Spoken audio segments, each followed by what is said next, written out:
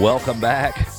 Thanks for sticking with us through the break. You're listening to Go Gaddis Real Estate Radio right here on AM 920. I'm Cleve Gaddis, and I really appreciate you sticking with us. We love our Atlanta listeners. We got thousands of people who listen every Saturday, and that just the thought of that excites me because we genuinely want to help people know everything they need to know about buying, selling, or owning real estate or living in it as a tenant. We want you to know everything you need to know so you can make the best decisions possible for your family. During this segment, what national days are celebrated in early April? You probably know what yesterday was, but what is today?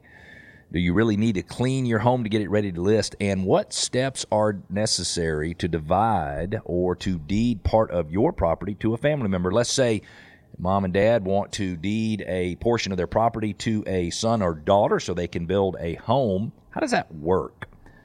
My name is Cleve Gaddis. I'm a local real estate broker here in Metro Atlanta. I've been on the radio for about 8 years, and you're listening to Go Gaddis Real Estate Radio. The purpose of the show is to help listeners go from real estate novices to experts so home selling and buying can be done with total confidence and without all the worry that's typical with life's biggest investments. And remember, we want to connect with you. We really do. The easiest way to do it is to visit Go Gaddis Radio, GOGADDIS radio.com. You can ask questions. You can make comments, push back, share ideas, request your neighborhood be featured in our neighborhood spotlight, and subscribe to our podcast. We've got a fun topic for today's show. What are the national days celebrated in early April? Well, April 1st, of course, is April Fool's Day. It has long been a day when practical jokes and tricks are played on the unaware, or sometimes the aware. Of course, the trick to a good April Fool's prank is planning if you need to be the first to pull it off. There's no point in pursuing your prank if someone else beats you to it, for sure. I have done a few April Fool's Day jokes where I've talked about us having changes in business or changes in things that were not actually there. So I'd be interested in hearing from you how you celebrate April Fools. I wonder how many of our listeners actually pranked or pulled a practical joke on someone. If you did, let us hear about it by sharing your stories of your greatest April Fool's jokes. Go to GoGaddisRadio.com, click on comments, let me know. I'd love to feature a few of those in our next radio show. Today, however, April 2nd, is, believe it or not, National Peanut Butter and Jelly Day. Did you know that the average American will have eaten 2,000 peanut butter and jelly sandwiches by the time he or she graduates from high school? In the early 1900s, a PB&J was considered a delicacy and was only served in New York City's finest tea rooms. I can't even imagine a tea room today serving PB&J. In the late 1920s, the price of peanut butter declined, probably thanks to Jimmy Carter and the state of Georgia. And the sandwich became a very popular food for children. During World War II, both peanut butter and jelly were part of the United States soldiers' military ration list. Today might be a good day to try something different with PB&J. Let us know what concoctions you come up with. Sometimes in the evening when I'm ready for dinner and I want something that's just a little sweet, but something that'll fill me up as well, a little PB&J will do it almost every time. Now, I am a lot of peanut butter and lot of jelly person. I know people who put a very little bit of peanut butter. I know people who put a lot of peanut butter and a little jelly, a lot of jelly and a little peanut butter. I also know people who actually put butter on their peanut butter and jelly sandwich. Some people love jelly. Some people love jam. What's the difference? I'm sure that you are experiencing your PB&J sandwiches in a way that's unique for you, and we would love for you to share that with us. GoGaddisRadio.com. Click on Contact Us. Give us a little bit of information. We've got a spring cleaning checklist for sellers. This is from Keeping Current Matters, their March 22nd edition. It says if you want to put your home on the market, if you want to get your home ready to put on the market, you need to make it inviting, show it's cared for, and boost curb appeal.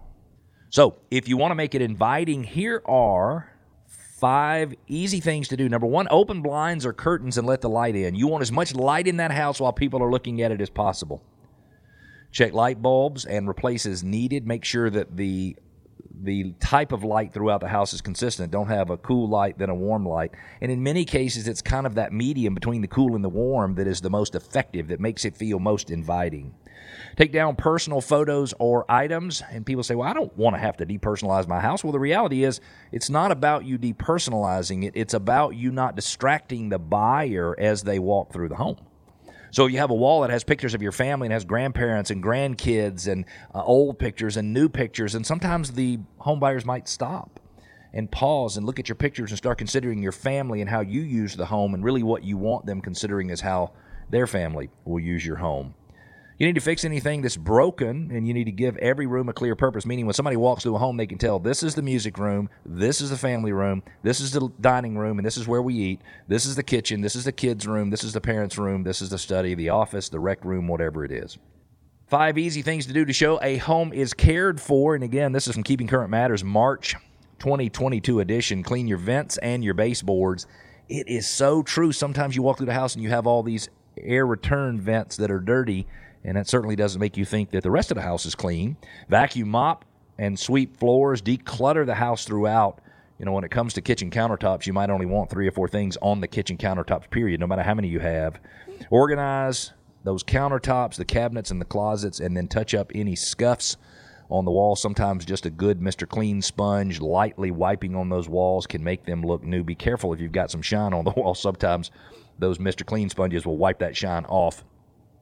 And then to boost curb appeal, here's 5 things you should consider doing. Power wash outdoor surfaces, driveways, walkways, patios, entry steps, exterior of homes. Sometimes people have siding and it's just a little green, and pressure washing does wonders. Clean the windows inside and out, man. When you walk into a house and the windows are clean, it's just like the angels are singing down upon that home. Tidy up the landscaping, make it look not, by the way, too difficult to maintain, but make it look very appealing. Freshen up your entry with some flowers or paint, or make sure you have good lights. And then sweep patios, decks, and walkways regularly while the home is listed after everything is pressure washed.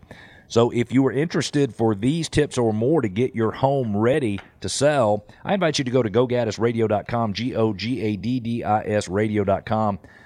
Click on Contact Us, ask us for a little information, and we will get with you and help you make the best decisions possible when preparing your home for sale. You could just call us, too, at 770-497-0000. In today's world, sellers are able to sell their houses for a lot more than they thought they could, but the reality is we think we can sell your house for even more than you think you can. One of the things that bothers me is thinking that sellers who are uneducated in today's market wind up leaving stuff on the table, wind up leaving the convenience of being able to control their closing date, wind up leaving money on the table, wind up leaving uncertainty on the table, so they have to suffer through that while the home is under contract.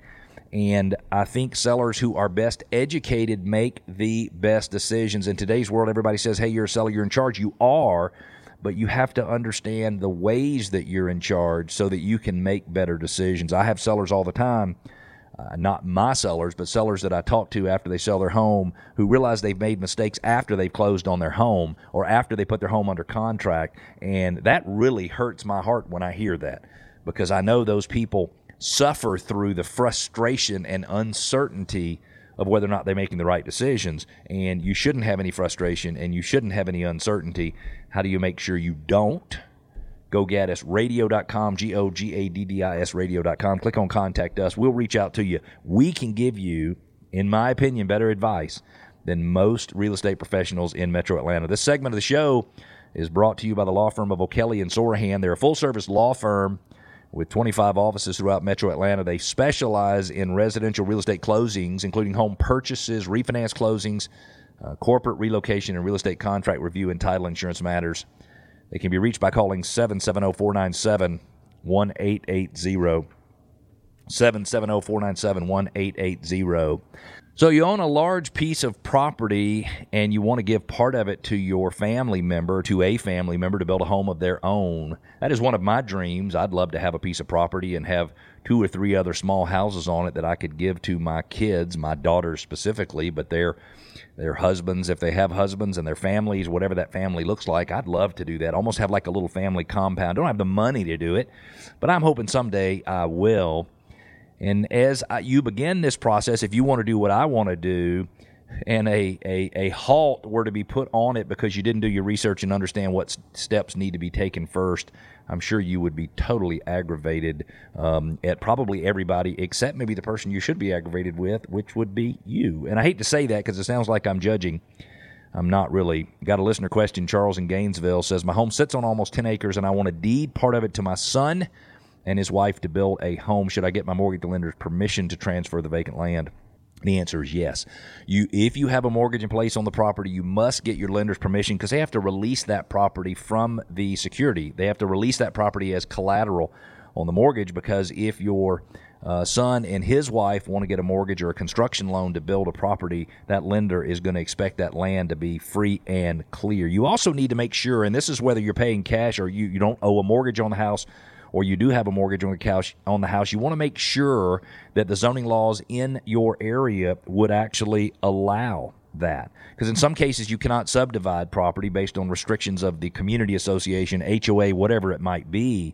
And in other cases, just because of city or county zoning restrictions, you are not able to subdivide your home.